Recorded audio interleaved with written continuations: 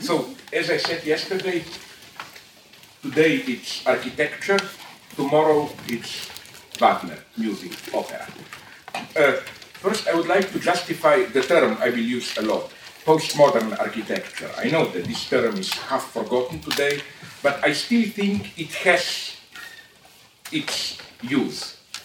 And the criterion is simply one of, how should I call it, efficiency. I think that simply what Lyotard and others did is by applying the name to cover a certain complex, great number of phenomena, just to apply on all these phenomena, from economic phenomena to art phenomena to social phenomena and so on, to cultural phenomena, a name, postmodernism, it did provide some additional, how should I call it, intelligibility. It introduced a new order of intelligibility into the confused multiplicity of historical experience.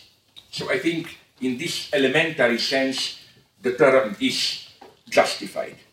My thesis will be that, to use terms from my own theory, what is called postmodern architecture is closely related to the term that I use a lot, the term of parallax.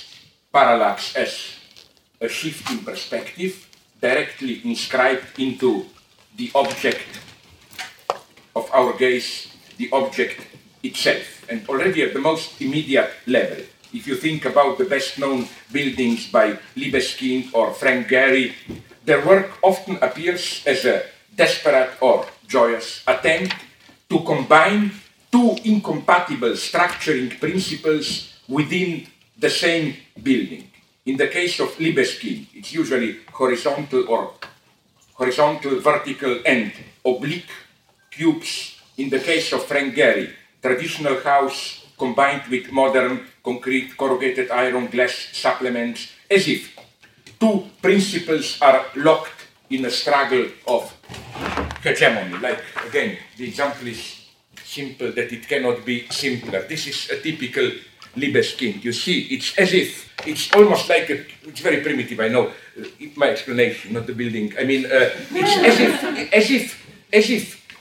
as if we look at the object from different perspectives, almost like in Cubism, and the object tries to inscribe into its structure different perspectives. So it's as if the object, the building, materializes different, here even clearer, materializes different perspective, different structuring principles. And of course, the first reaction of my Marxist mind is that this has to have something to do with social antagonism.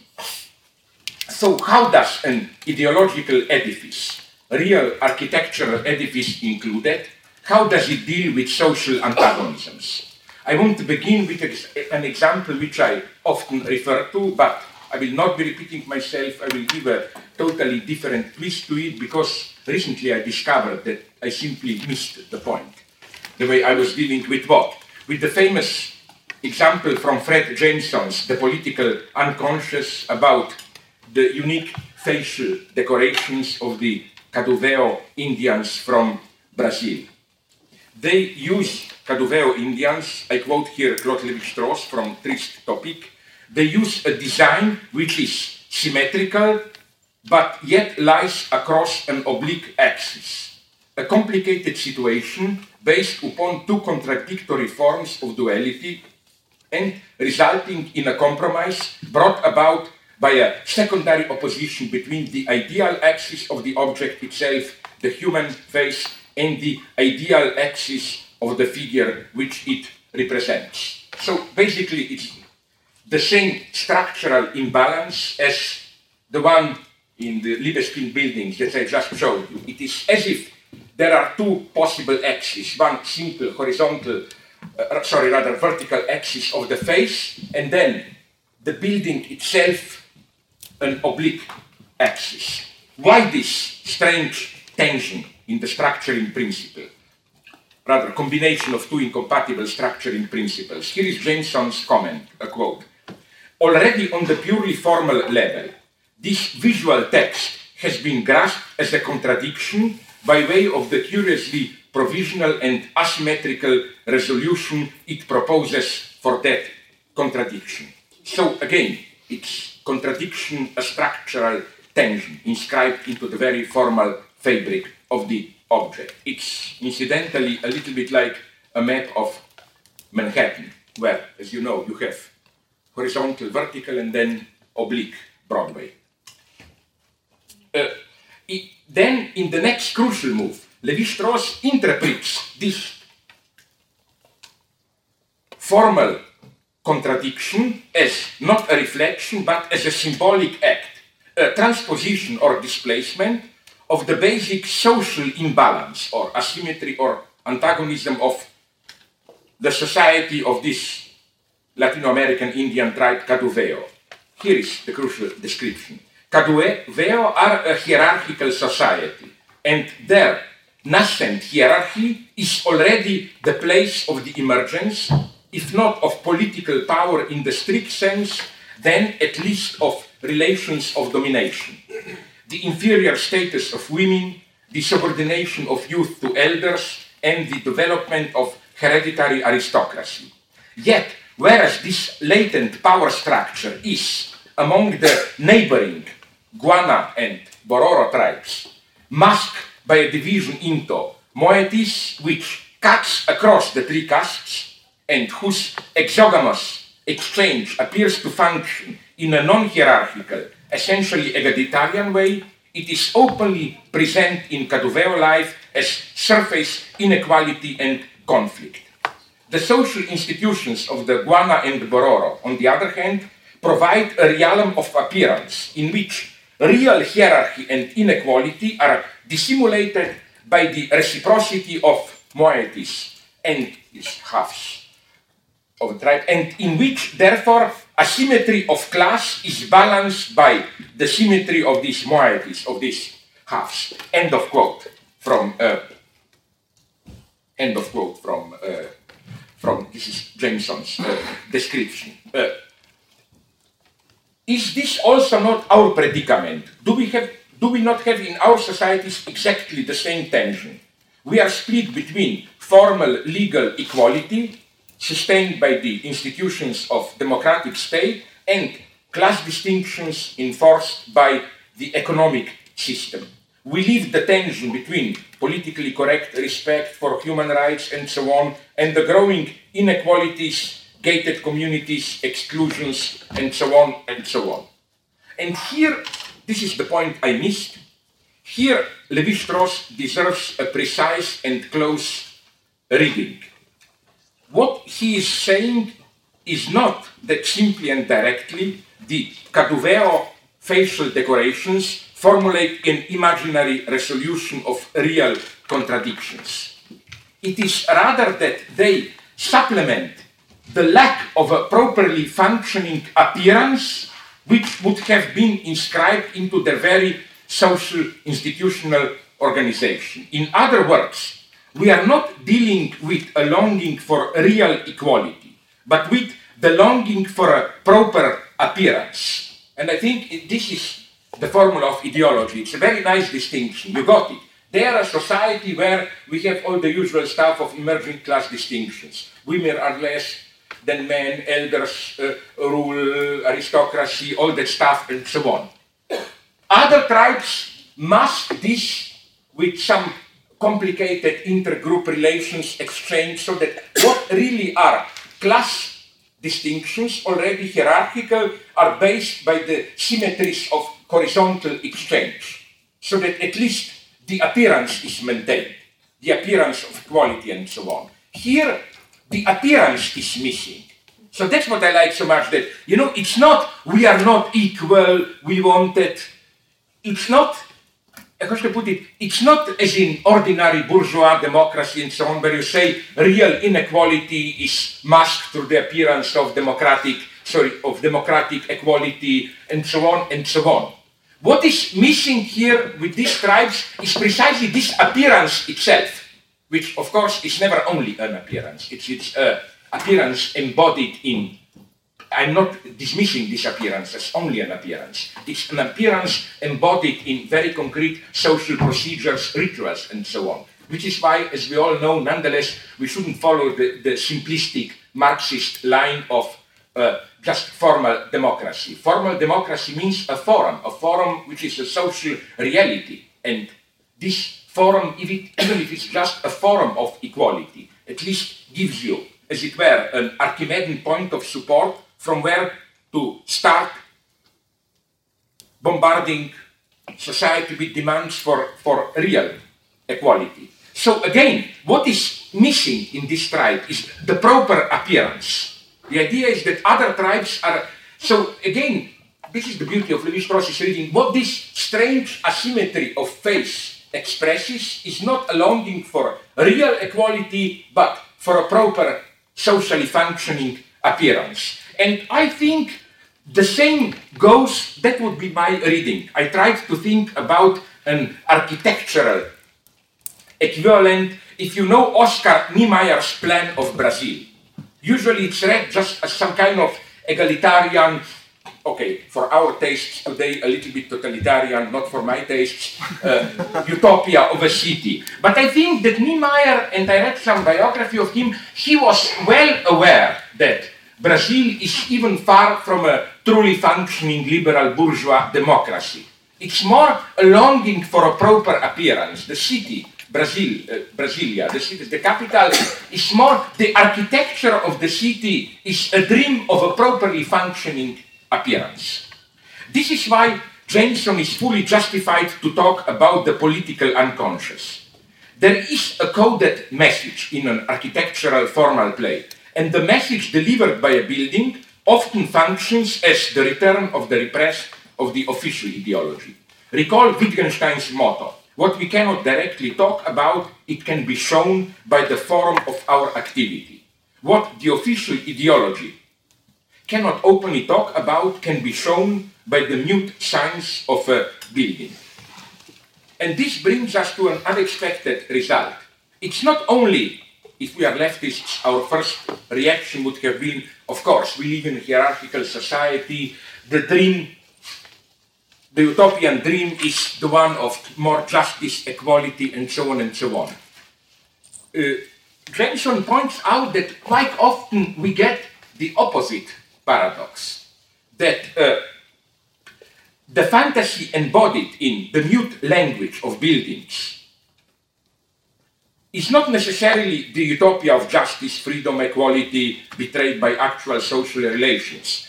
This fantasy can also articulate a longing for inequality, for clear hierarchy and class distinctions. I think this is, it's a very simplistic reading, but I think it's a moment of truth in it. This is how we should read the famous Stalinist neo-Gothic architecture. I mean, even at a very primitive level, you know, with all those, my favorite buildings, of course, from Lomonosov University in Moscow to Home of Culture, or that House of Culture in Warsaw, and so on, all this neo-Gothic architecture, it in a way enacts the return of the repressed of the official egalitarian, emancipatory socialist ideology. The weird desire for hierarchy and social distinctions. So it is not simply that ideology also permits the alleged extra-ideological strata of everyday life.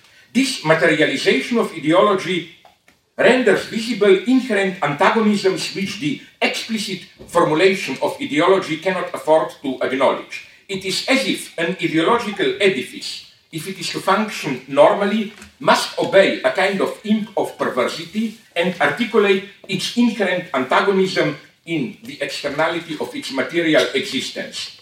Social oppression and hierarchy concealed in the explicit Stalinist ideological text, which talks about equality and justice. Social oppression and hierarchy are thereby acted out, staged, if not stated. You see, this is for me the wonder of ideology, that ideology never lies. That's my basic rule. It tells the truth. Just for example, if you are in, let's say you visit Moscow in the late 30s, you will say, oh, but it's a fake equality, there's a new hierarchy, and so on. I mean, an intelligent guy will tell you, of course, we all know this, look at our buildings, I mean. The mystery is how the system not only tolerated it, but even required it.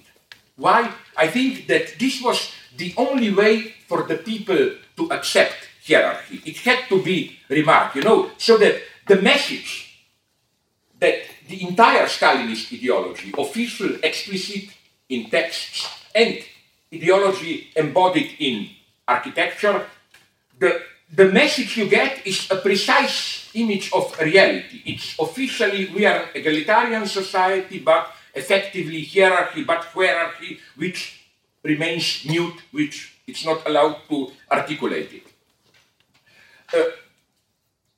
In this sense, I claim, architecture often not only illustrates ideology, in this simplistic sense that if you have a technocratic society, architecture will try to repeat this utilitarian functionalist vision and so on. No, architecture does more.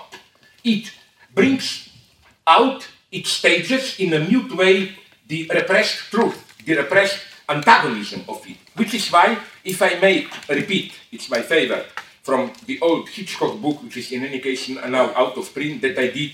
In this sense, I think one should read Psycho, Hitchcock's masterpiece, as the staging of an architectural antagonism. I always thought that Psycho is the greatest film about architecture.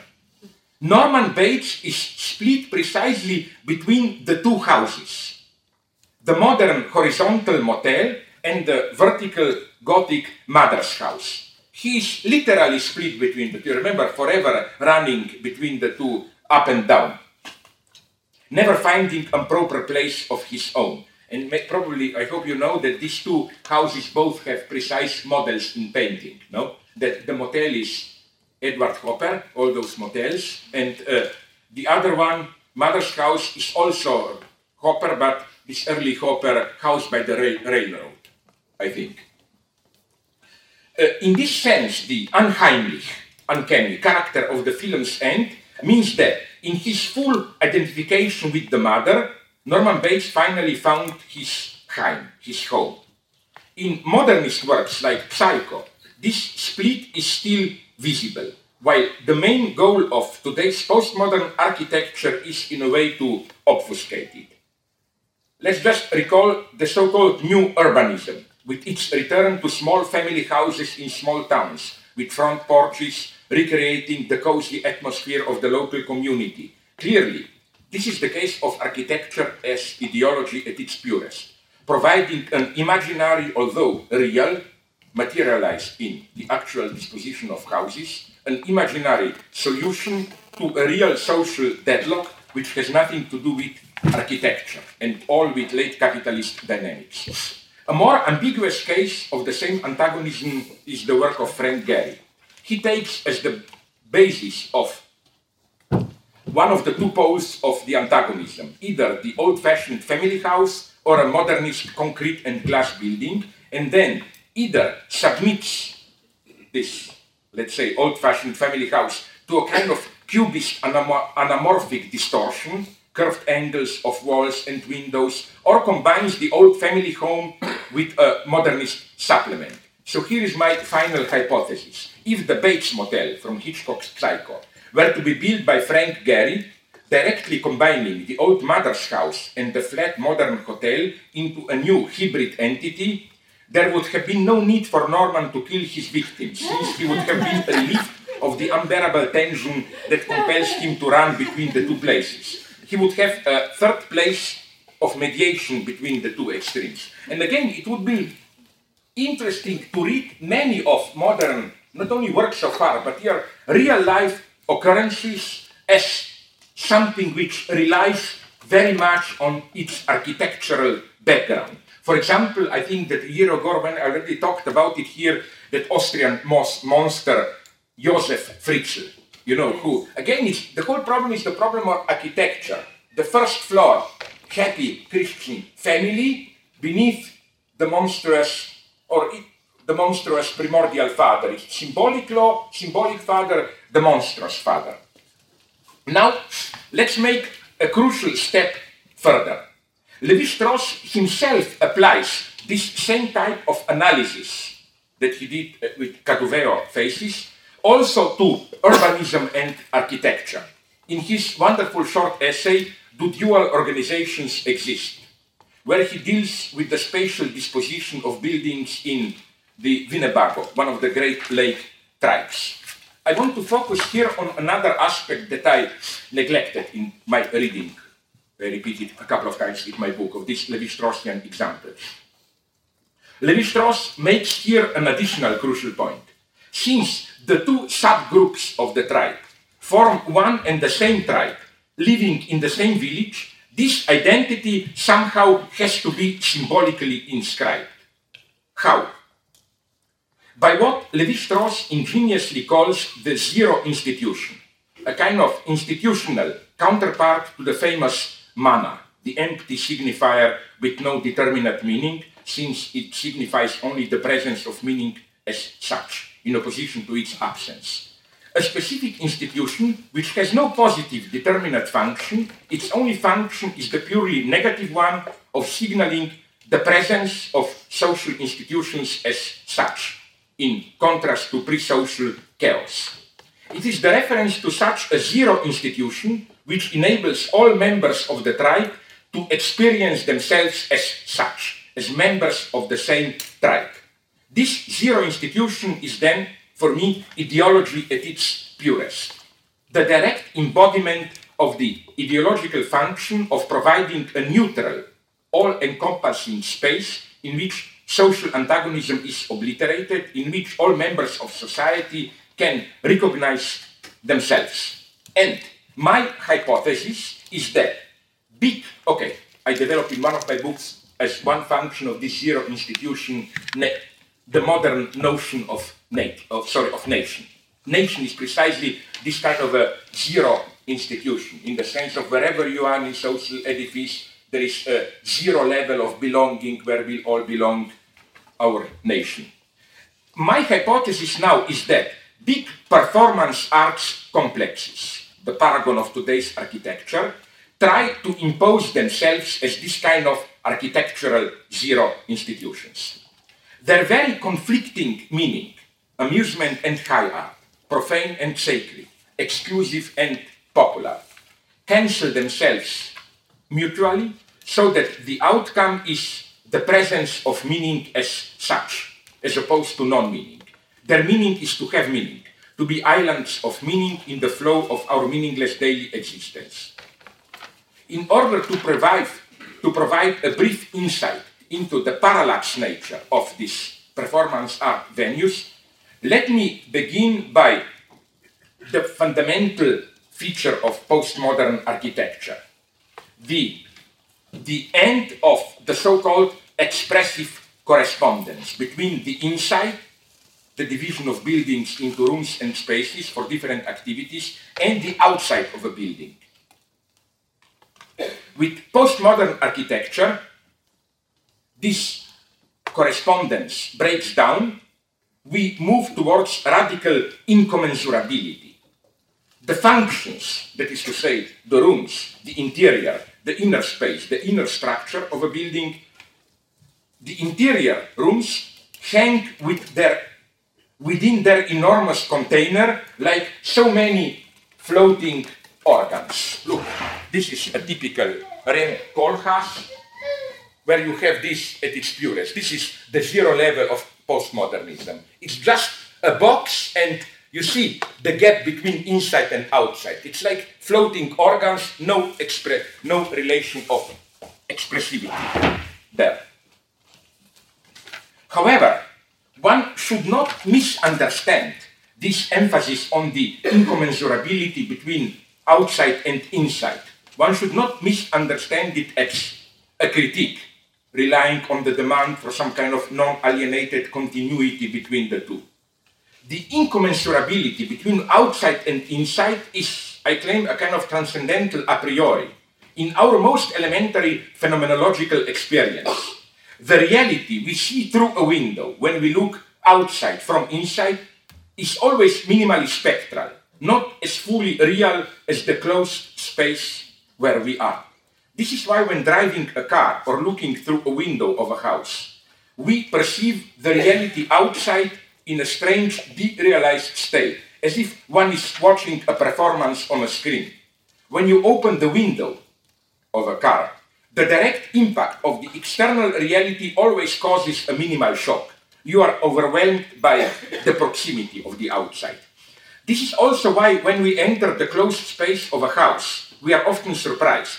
It seems that the inside is larger than the outside, as if the house is larger from the inside as from the outside. And you get my point. My point is that the moment we have this minimal enclosure, architectural, the moment there is a division between inside and outside, the two are radically incommensurable.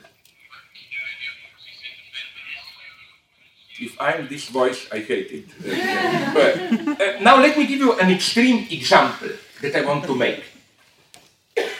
On the southern side of the demilitarized zone that divides North from South Korea, South Koreans built a unique visitor's site.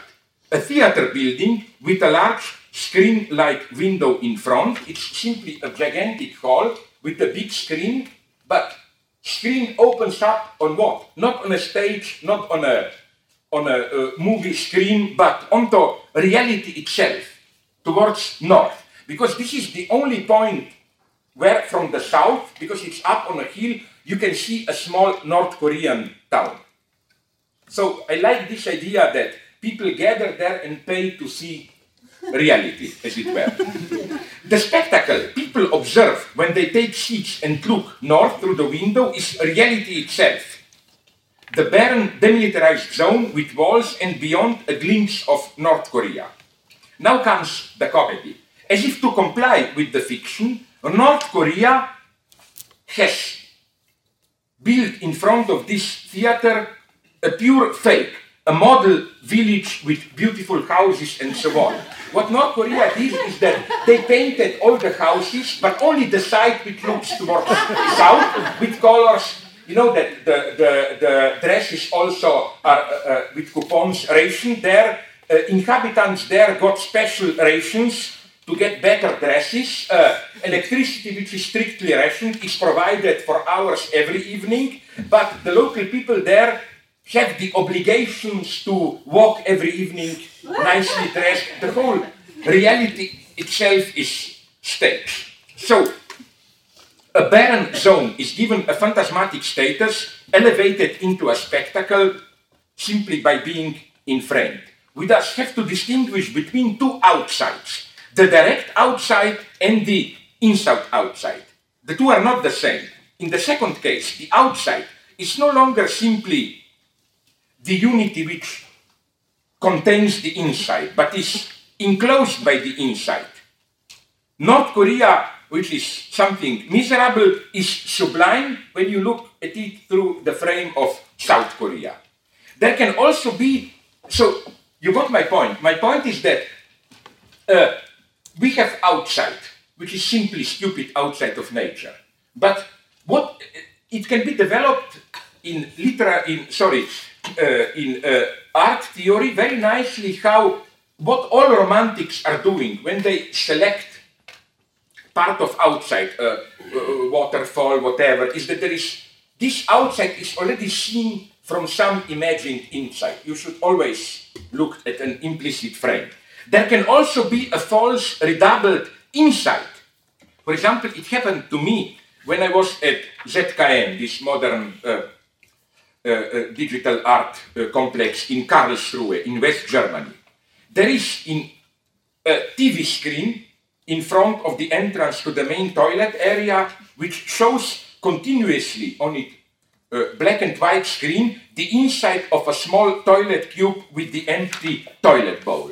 And I, total idiot as I am, I found myself in this stupid situation when I had to go to the toilet. So my first reaction was, oh, so nice that they give you information, you know, the toilet is free in there. But I said, wait a minute, but when I enter it, it will no longer be free and people will see me or what. Then, okay, I'm an idiot. It took me some 10 seconds to get it that, of course, this is a running old shot and so on. But It works, because they put it. No? What this mutual encroaching of inside and outside indicates is that inside and outside never cover the entire space. There is always an excess of a third space which gets lost in the division into outside and inside. In human buildings, there is an intermediate space, I claim, which is disavowed. We all know it exists, but we don't really libidinally accept its existence. It remains ignored and mostly unsayable. The main content of this invisible space is excrement, canalization, but also the complex network of electricity, digital links, and so on. All this is contained in narrow spaces between walls or floors. We of course know very well how excrements leave the house, but our immediate phenomenological relation to it is a more radical one. It is as if shit disappears into some netherworld, out of our sight and out of our world. This is why one of the most unpleasant experiences is to observe the shit coming back from the hole in the toilet bowl. It is something like the return of the living dead, I think. We rely on this space, but ignore it. Now you will say, but you are dreaming, this is your anal obsession. I claim no, because just remember how in science fiction, horror films and techno-thrillers, precisely this dark space between the walls is the space where horrible threats lurk. From spying machine to monsters, contagious animals, cockroaches, rats, and so on and so on. Recall also in science fiction architecture the mysterious topic of an additional floor or room which is not in the building's plan, and where, of course, terrible things dwell. So you got my point here, that the way we, of course, reality is one flat reality. And of course, in immediate reality, inside is, as it were, outside encompasses inside. But what I'm saying is that in our libidinal perception, relation to reality, things always get more complex. Inside and outside are radically incommensurable, which is what you can easily experience, for example, when you are inside a house, and then this house is ruined, half the wall blown off. It's not the same inside. Somehow it changes. It's simply part of the outside. The magic disappears. But again, even more interesting for me is this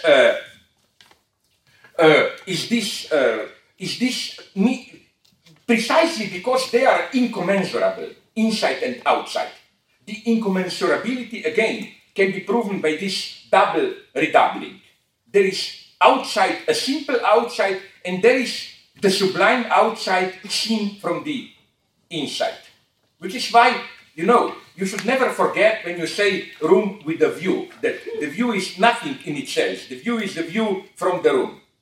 In exactly the same way as goes with nakedness. The best joke about nakedness is for me still the one quoted often by Lacan. He refers to the famous French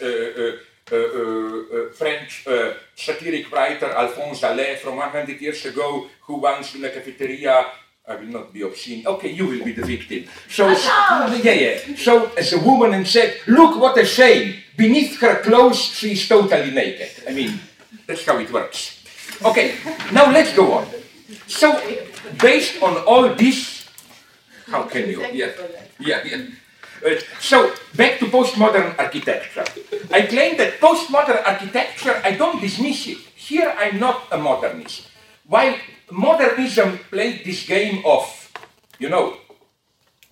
laws, started it all, with this idea ornament is a crime. And he even put it in extremely racist terms. He claimed that primitive, degenerate people do ornaments, and then the more civilization progresses, the more you go to just lean and mean function, and so on. If the modernist ideal is this total transparency of function, total continuity between inside and outside, what postmodernism does is at least it brings out the antagonism, the gap between inside and outside, and so on, or the terms that are usually used recently by architects, the skin is separated from the body. the skin of a building and wrapping it is separated from the body. This then opens the space for the ambiguously meaningful forms into which buildings are wrapped, often a primitive mimetic symbolism, like the entire building resembling an animal, a turtle, a bird, a buck, which this outside is not an expression of its inside, but literally just imposed onto the stuff. Like, since I was in Australia to give this talk, of course, in Australia you find the most obvious example, the Sydney Opera. I mean, in a typically modern way, the meaning itself is ambiguous. What should that, you know, that forum which, I will not describe it because I would really have to use metaphor, what does it stand for? With my obscene mind, I was very happy to learn that the predominant version is gay turtles orgy, or turtles anally penetrating each other. But that's considered the common architecture. So let me now again give you a simple example. This is then what I'm talking about. This is skin separated from the body, and the body is not just the inside, the body can be buildings of their own. This is one of these boring, I don't know which one, postmodern, stupid, sorry, I took the wrong one. This is what I'm talking about, where you have skin covering up the inside. That's what I'm talking about. Okay, so let's go on. The link between form and function is cut. There is no causal relationship between the skin, the form, and what is inside. Which are the basic architectural versions of this gap? The zero level is presented by what I already showed you, Koolhaas buildings, Rem Koolhaas. His formula is the envelope is simply a neutral enormous box. In its interior houses the multiple functional spaces which hang, this is his own description of his own architecture, Koolhaas, hang within their enormous container like so many floating organs. So again, this is the zero level of postmodernism. The container, organs, rooms, whatever, other buildings floating inside, discontinuity between inside and outside. Then this would be for me somehow the zero level, just the separation of skin from surface. Then, as in some, especially Daniel Libeskind projects, the gap between the protective skin and the inner structure is reflected into skin itself.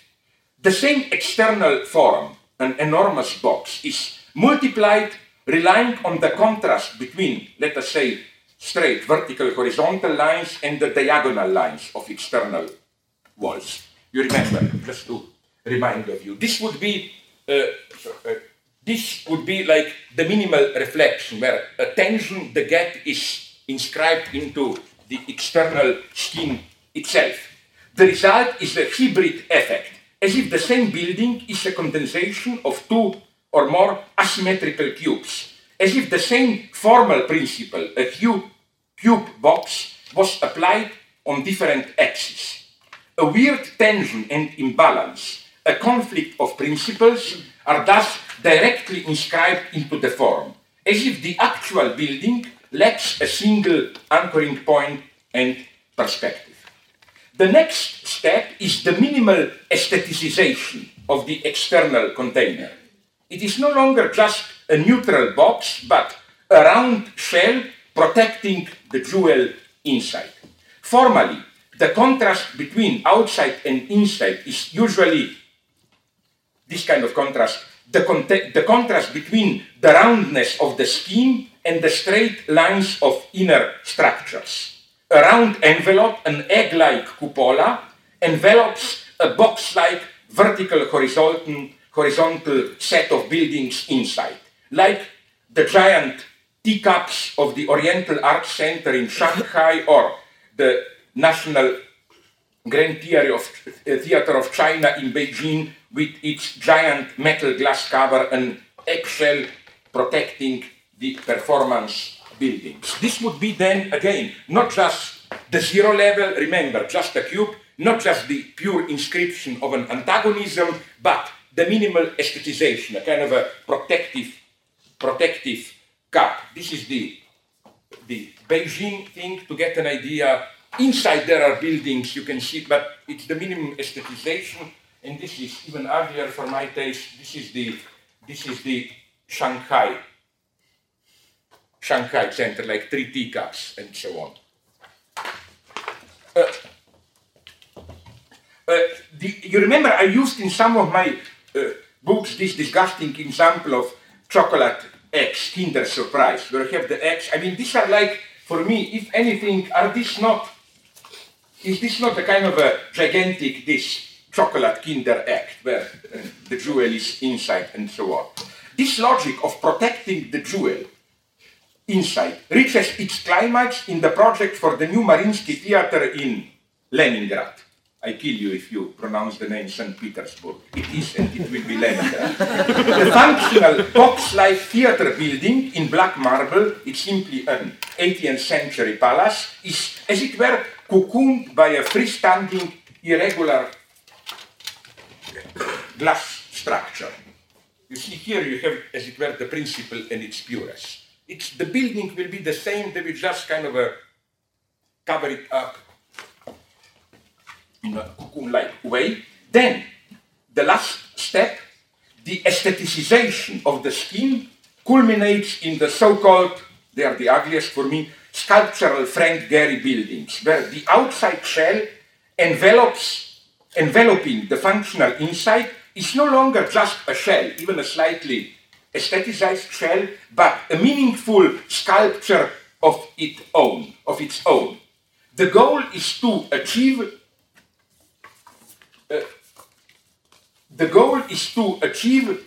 what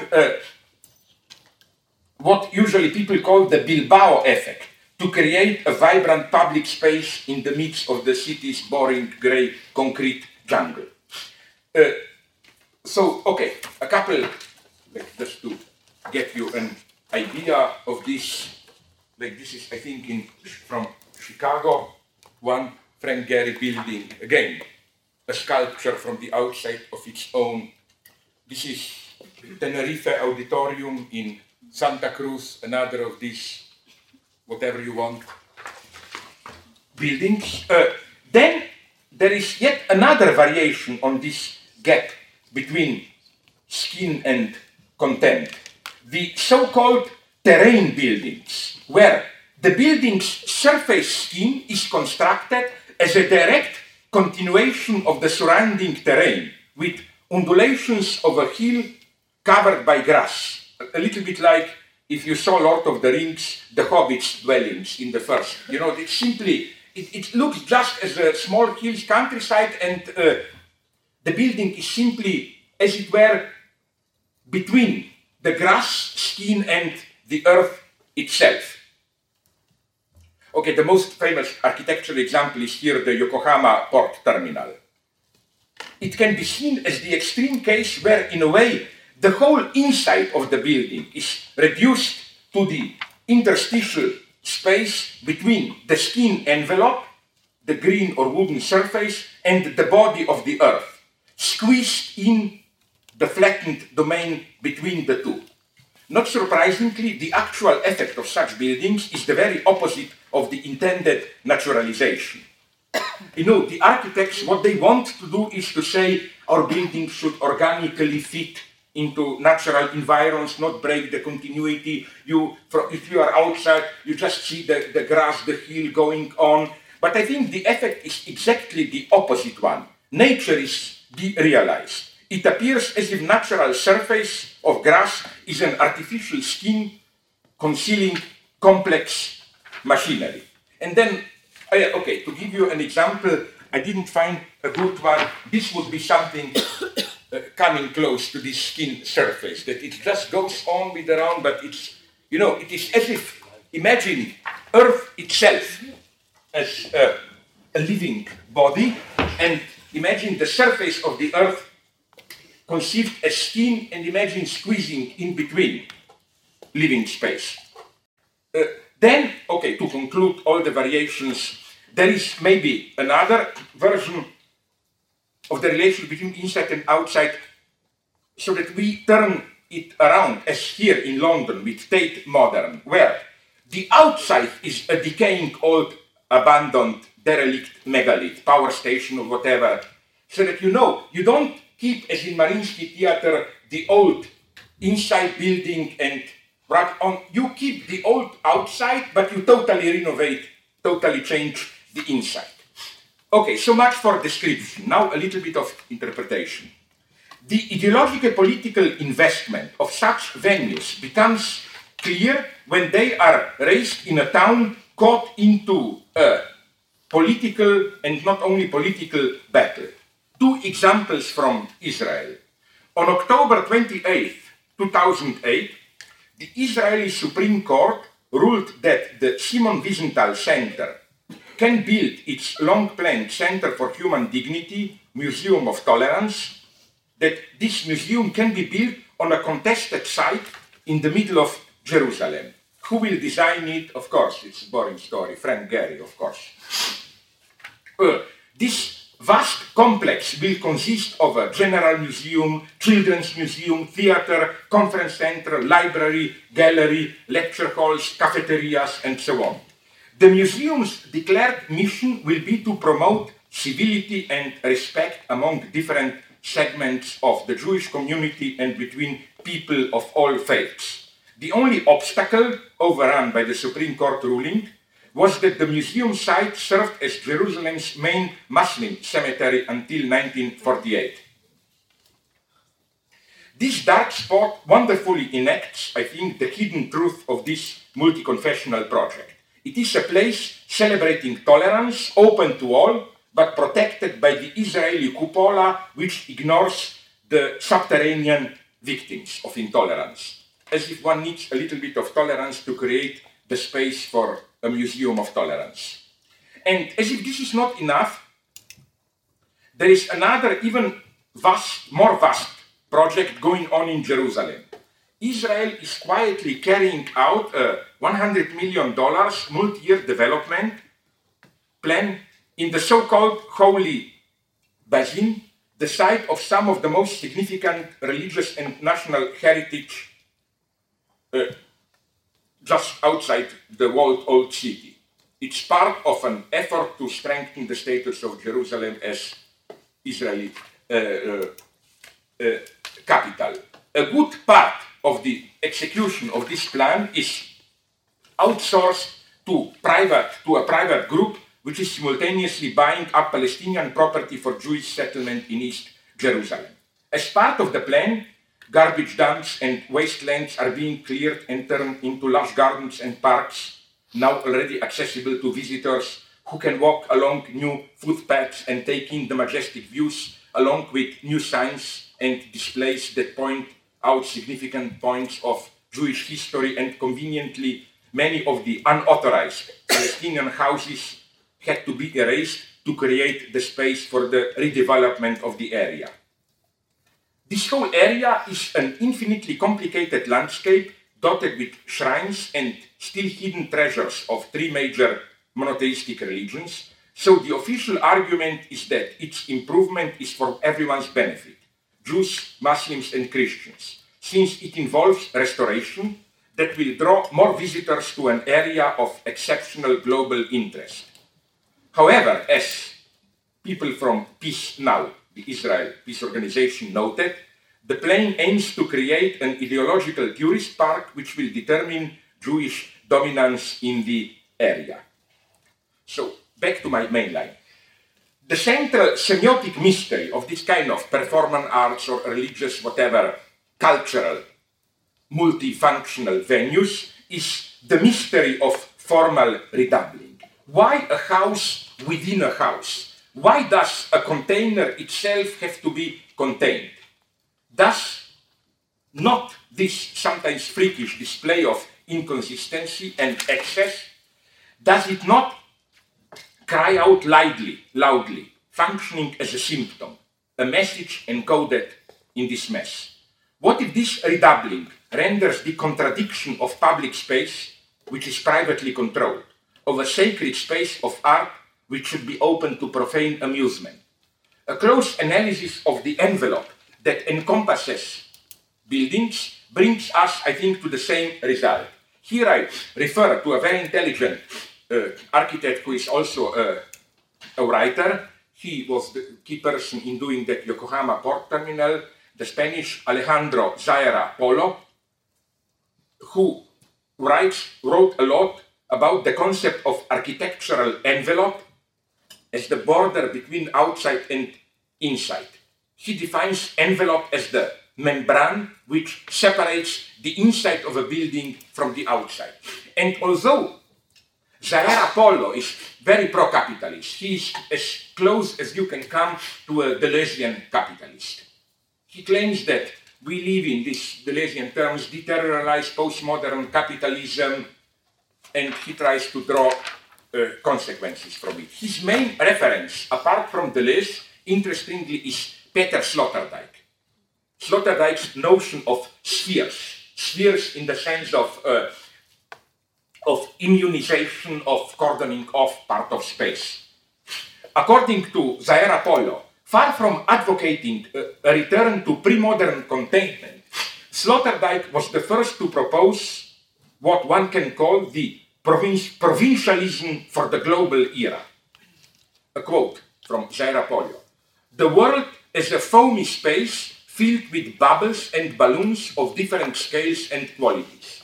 This capsular society and its phenomena, such as global provincialism, the politics of climatization, and the social uteri, describe a new paradigm that requires not just a reconsideration of the technologies and economics of the buildings, but of its their political, social, and psychological implications." End of quote. So which are the political implications of this appetite for the envelope as a device of insulation and immunization? And I find this, again, quite a correct insight into how this Deleuzian praising of nomadism, deteriorization, etc., is just one side of the story. It's crucial that this deteriorization that always generates a kind of a autopoietic self-structuring, which is immunization, enclosure of spaces, and so on and so on. Apart from the relative aesthetic and political autonomy it provides, the envelope provides, and the obvious environmental function, protecting part of space. Envelope also serves, Zaera Polo makes this clear, as a security device. A quote: "The design of spherical envelopes has consequently focused recently on the construction of the surface itself, both as an environmental and security device and as the locus of symbolic representation." End of quote. The security task is here not the same as that of the traditional building walls protecting the inside from external dangers. The fateful difference is that the envelope secured a privatized public space. Another quote: "A more permeable definition of the property boundary is more likely to effectively accommodate a fluid relationship between private and public in an age when the public realm is increasingly built and managed by private agents." End of quote. So from the Deleuzian poetry of fluid deterritorialization, we are back to the task of how to enact and protect the private enclosure of public spaces. If traditional architecture was an attempt to enclose the inside from the outside, today architecture tries to enclose the outside itself, to create a protected screen outside separated from the wild outside. The envelope which isolates a set of buildings is the urban architectural version of the enclosure of the commons. Not only the interior of a house, its exterior itself is cordoned off and climatized. Not only with regard to heat and air quality, but also with regard to the undesired presence of potentially toxic subjects. The last quote from Zaera Polo: Sloterdijk's Politics of Climatization points to a process in which growing sectors of urban space are given to private agents to develop and maintain. Gardeners, event managers, private security agents are part of the design of these atmospheres. Kohlhaas's junk space is another description of the same phenomenon of sanitization of ever larger areas of the city, providing a safe environment, assuming we are prepared to surrender police duties to private security services. End of quote. This tendency reached its peak for the time being in the so-called Crystal Island project in Moscow, recently announced by Norman Foster, with 2.5 million square meters under a single envelope. It will be the world's largest building, 5 times the size of Pentagon. The project is described as an example of sustainability, able to improve the environmental performance of the building by swallowing ever larger areas of the city under a single envelope designed to enhance natural ventilation and daylight and so on and so on. Incidentally, all this, I think there is a strict class dimension in all this favorable topic today of sustainability. You know, like everything should be sustainable at no ecological costs and so on and so on. Buildings should be sustainable, of course, then. The amount of energy, material, money you spend for such a sustainable building, of course, it costs 10 times more than the building, full building would pollute and so on. I simply think that, that this idea of sustainability is, I don't have time to develop this, is our own version of the craziest idea of Kim Il-sung, Kim Jong-il, you know, this idea of Juche idea, you know, that they have. This is, they call sustainability this kind of a self-reliance and so on. So it's easy to laugh at North Korea. We are following their advice. The official progressive ideology and politics, like the New Labour here in the UK, they like to celebrate such projects as models of the revitalization of the decaying city centres. However, I think Zaera Polo is right to ask the question whether this is actually a regeneration of the urban centres or whether it is the takeover of the inner cities by a sort of alien organization with air conditioning and private security. And I think, again, this is the truth of all these performer arts venues and so on. You have the ordinary city, grey, ordinary people, and then you have these secured, immunized, air-conditioned public spaces. That's crucial. Not private, privatized public spaces. This brings us to the social antagonism these buildings try to resolve. On the one hand, to build a performing arts venue rates as a holy grail for architects. A quote from a propaganda book for performing arts venues. Quote, unlike the more conventional types of buildings, such as offices, housing, even civic architecture, which have to conform to the streetscape, a performing arts venue can afford to be bold and unusual to stand out. End of quote. So again, here you don't have to be functionalist.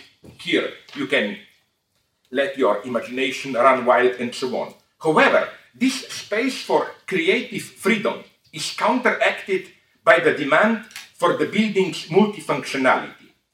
Venue managers cannot, another quote from that propaganda book, cannot simply rely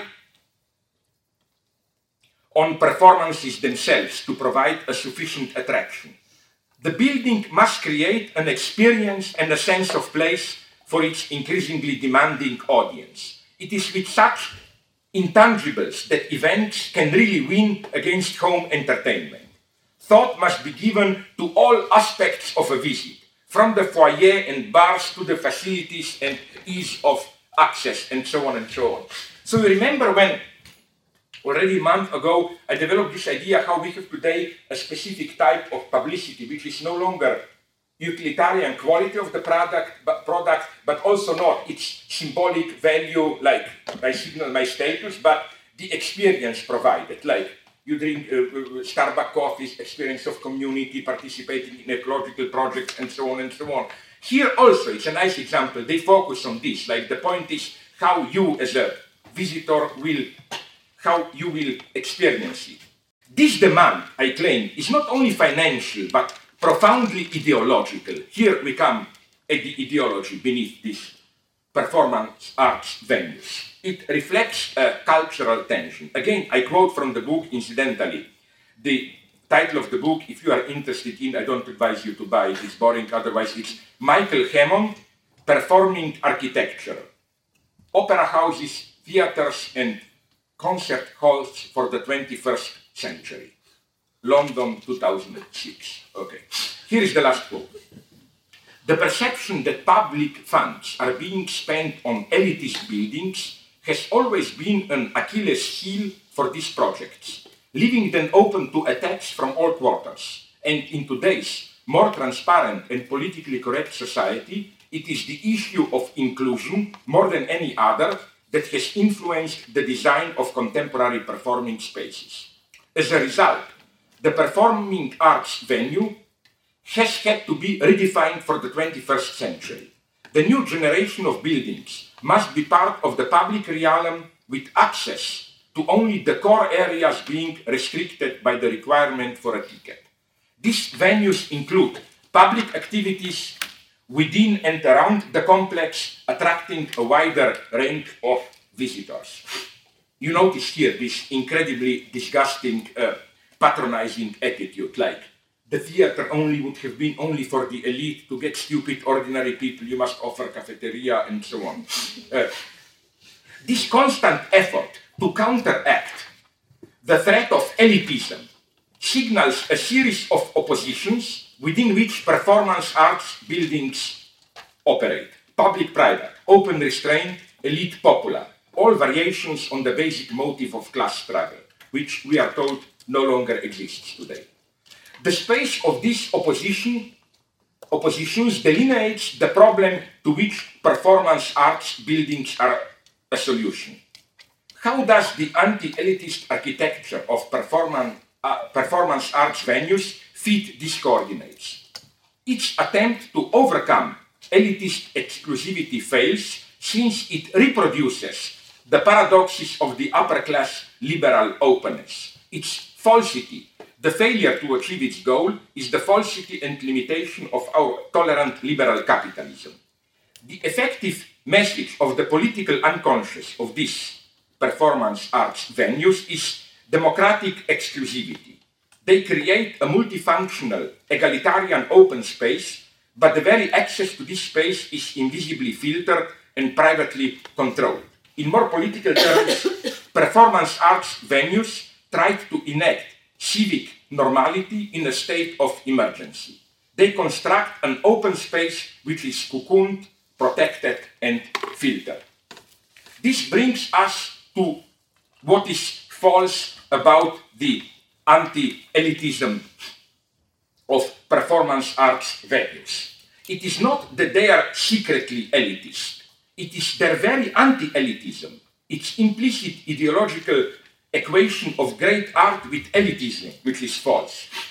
Difficult as it may sometimes be for the broad public to get into, to really enjoy Schoenberg or Webern, or in paintings, Paul Klee or whomever, there is, I claim, nothing elitist about great art.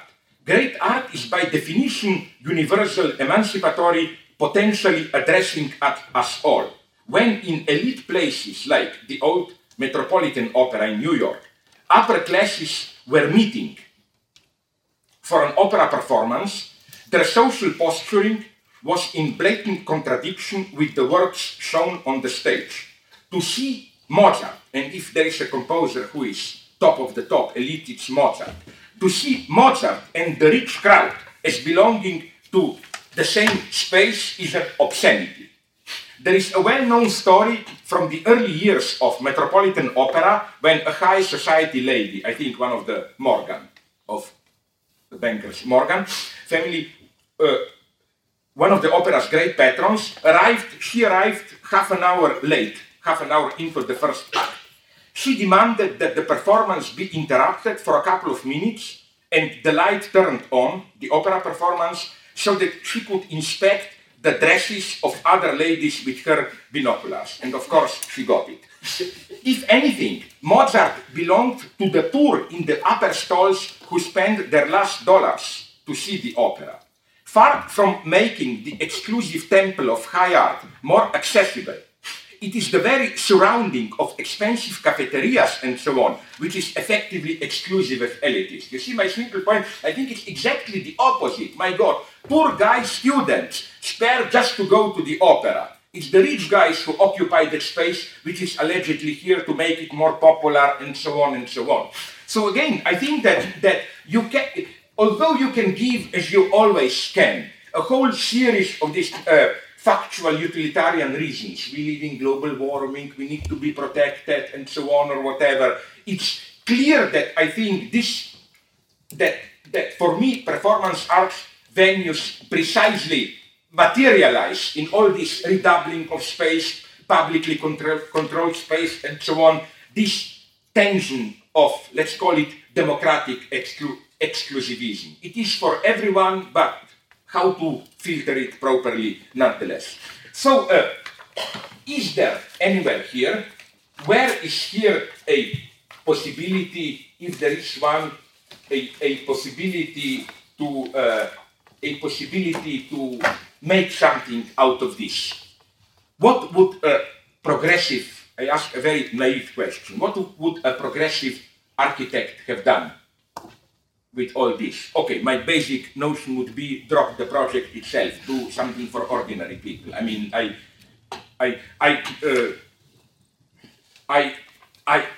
saw in Zurich, for example, in a suburb of Zurich, or in many cities, some attempts for even counterculture, rock and so on, to occupy these famous abandoned factories in the suburbs and to make an alternate performance arts center. But I don't think it properly works. But so again, for me, the one should do a proper democratic thing and change the focus simply and ask what can be done in those 95% of ordinary great buildings. Something should be changed there.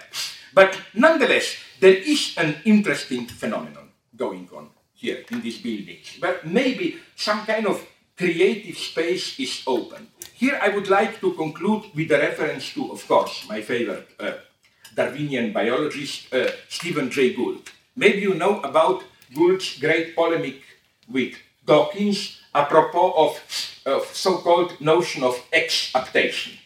Gould's idea that the fundamental mechanism of evolutionary choice is not direct adaptation but exaptation. Exaptation in many different two main meanings. One meaning is that an organ which originally developed for a certain function is then reappropriated for a totally different function. And then much more interesting is another meaning, although it resembles the first one, where you have something which develops not so much as for a certain function, but as a kind of a necessary byproduct for this function. And then this kind of a non-functional excess can then be exapted, that is to say, adapted for another new, totally different, purpose. Why is this so interesting? Because Gould goes here to the end, and I am totally on his side here. He claims, and I think he triumphantly wins against all those vulgar Darwinians like Steven Pinker and so on. He claims that language itself is a product of exaptation, that you cannot account for language in evolutionary terms. You cannot play any of these pseudo-Marxist late Friedrich Engels games. You know that when people were collaborating with division of labor, as Engels put it in an incredible circular reasoning, people discovered that in order to collaborate, they have many things to tell each other, so they invented language, but to invent this, you already have to have language and so on. So, of course, language is of great use, but this is all secondary. And he even specializes in what way. Something to do with horizontal posture, the use of arms and so on, developed excess brain and jaws and so on. He has a very nice explanation of how language emerged so that something which the form, the position of the head, which developed for totally different reasons, was readapted to this use. Why am I mentioning Gould? What has this to do with architecture? Here comes the beauty. If you read some Gould and you should, you will discover that he took the very idea from architecture. His original example is so-called spandrels in architecture. He takes the example of San Marco Church in Venice. The idea is that when the way they were doing churches, but now the term is generalized, especially when you combine different structuring principles. Now I'm talking as it is obvious to some of you. I'm ashamed. I will kill myself if some of you will tell me I'm an architect. No, please don't say this if you are. But the idea is that especially when you use different structuring principles in the very elementary way, like you have a church which is basically square forms, but then you have a cupola or a tower or whatever which is round, that always when you combine different structuring principles, there are places which are here of no use at all. Just for example, he shows in a wonderful way Gould how in the St. Marco Church, because of how the cupola is supported by square forms, you have some kind of empty triangle forms. And then they were used to put in statues. But in a proper logical form, it's clear that it was not meant to be a statue. It was a kind of a necessary structural excess with no function, but you can exact it in the Gould sense, reappropriate it for a totally different version. And then it's interesting how Gould himself at some point explodes into different architectural uses. He even goes in a too simple way often, claiming how, for example, I don't know, one of the, in Paris at least, proverbial places for homeless people to stay beneath the bridges. I mean, beneath the bridges, it wasn't meant for homeless people to stay. But you know that this, and I think, and here maybe a materialist, and I really mean materialist analysis, because what materialism means is precisely reasoning against teleology. That you see how teleology always presupposes some opportunistic bricolage, tinkering, chance. Here, some interesting things are happening in this performance art venues. You know, with all this interplay of multiple buildings and so on, there are great interstitial spaces which are totally non-functional. And I was told that especially in Japan, and don't underestimate the Japanese. On the one hand, I'm a racist. Japanese, I doubt if they are human. But they are the most intelligent, to put it, because, you know, Japanese know all about these paradoxes with bringing utilitarian function to its absurd. You know, like I already mentioned it here years ago. You remember that I forgot the name, I think Shin Dogu, but I'm not sure. That it was more popular some 20 years ago when I was younger.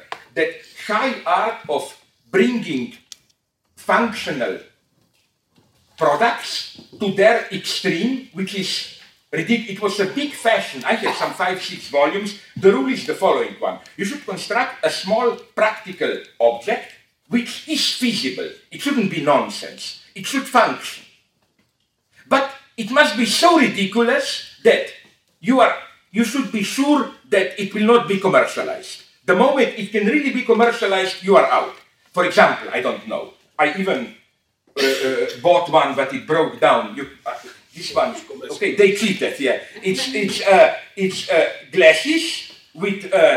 Why? Not so that you can walk safely in rain. And no. Or for example, you have butter as a lipstick, so that if you buy it, then you can just as a lipstick put butter on. Or for example, fresh water. It sounds even practical for me. It's an inverted umbrella and a small glass, so you can walk in the rain and always drink fresh and so on.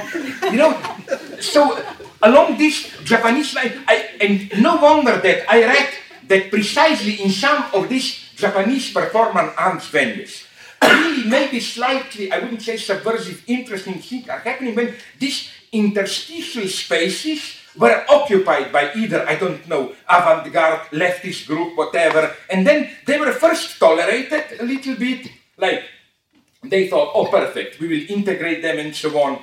But then at some point the focus shifted, they noticed that more people are coming to enjoy these alternate versions then and so on. So maybe this is one way. This is one way to do it. That to simply to invest, to reappropriate these excessive, non-functional interstitial spaces. Okay, today I tried to be not too long. Tomorrow it will also be like 1 hour and a quarter, and then on Thursday and Friday it's long, boring Marxism again. So thanks very much, and if you have some, please have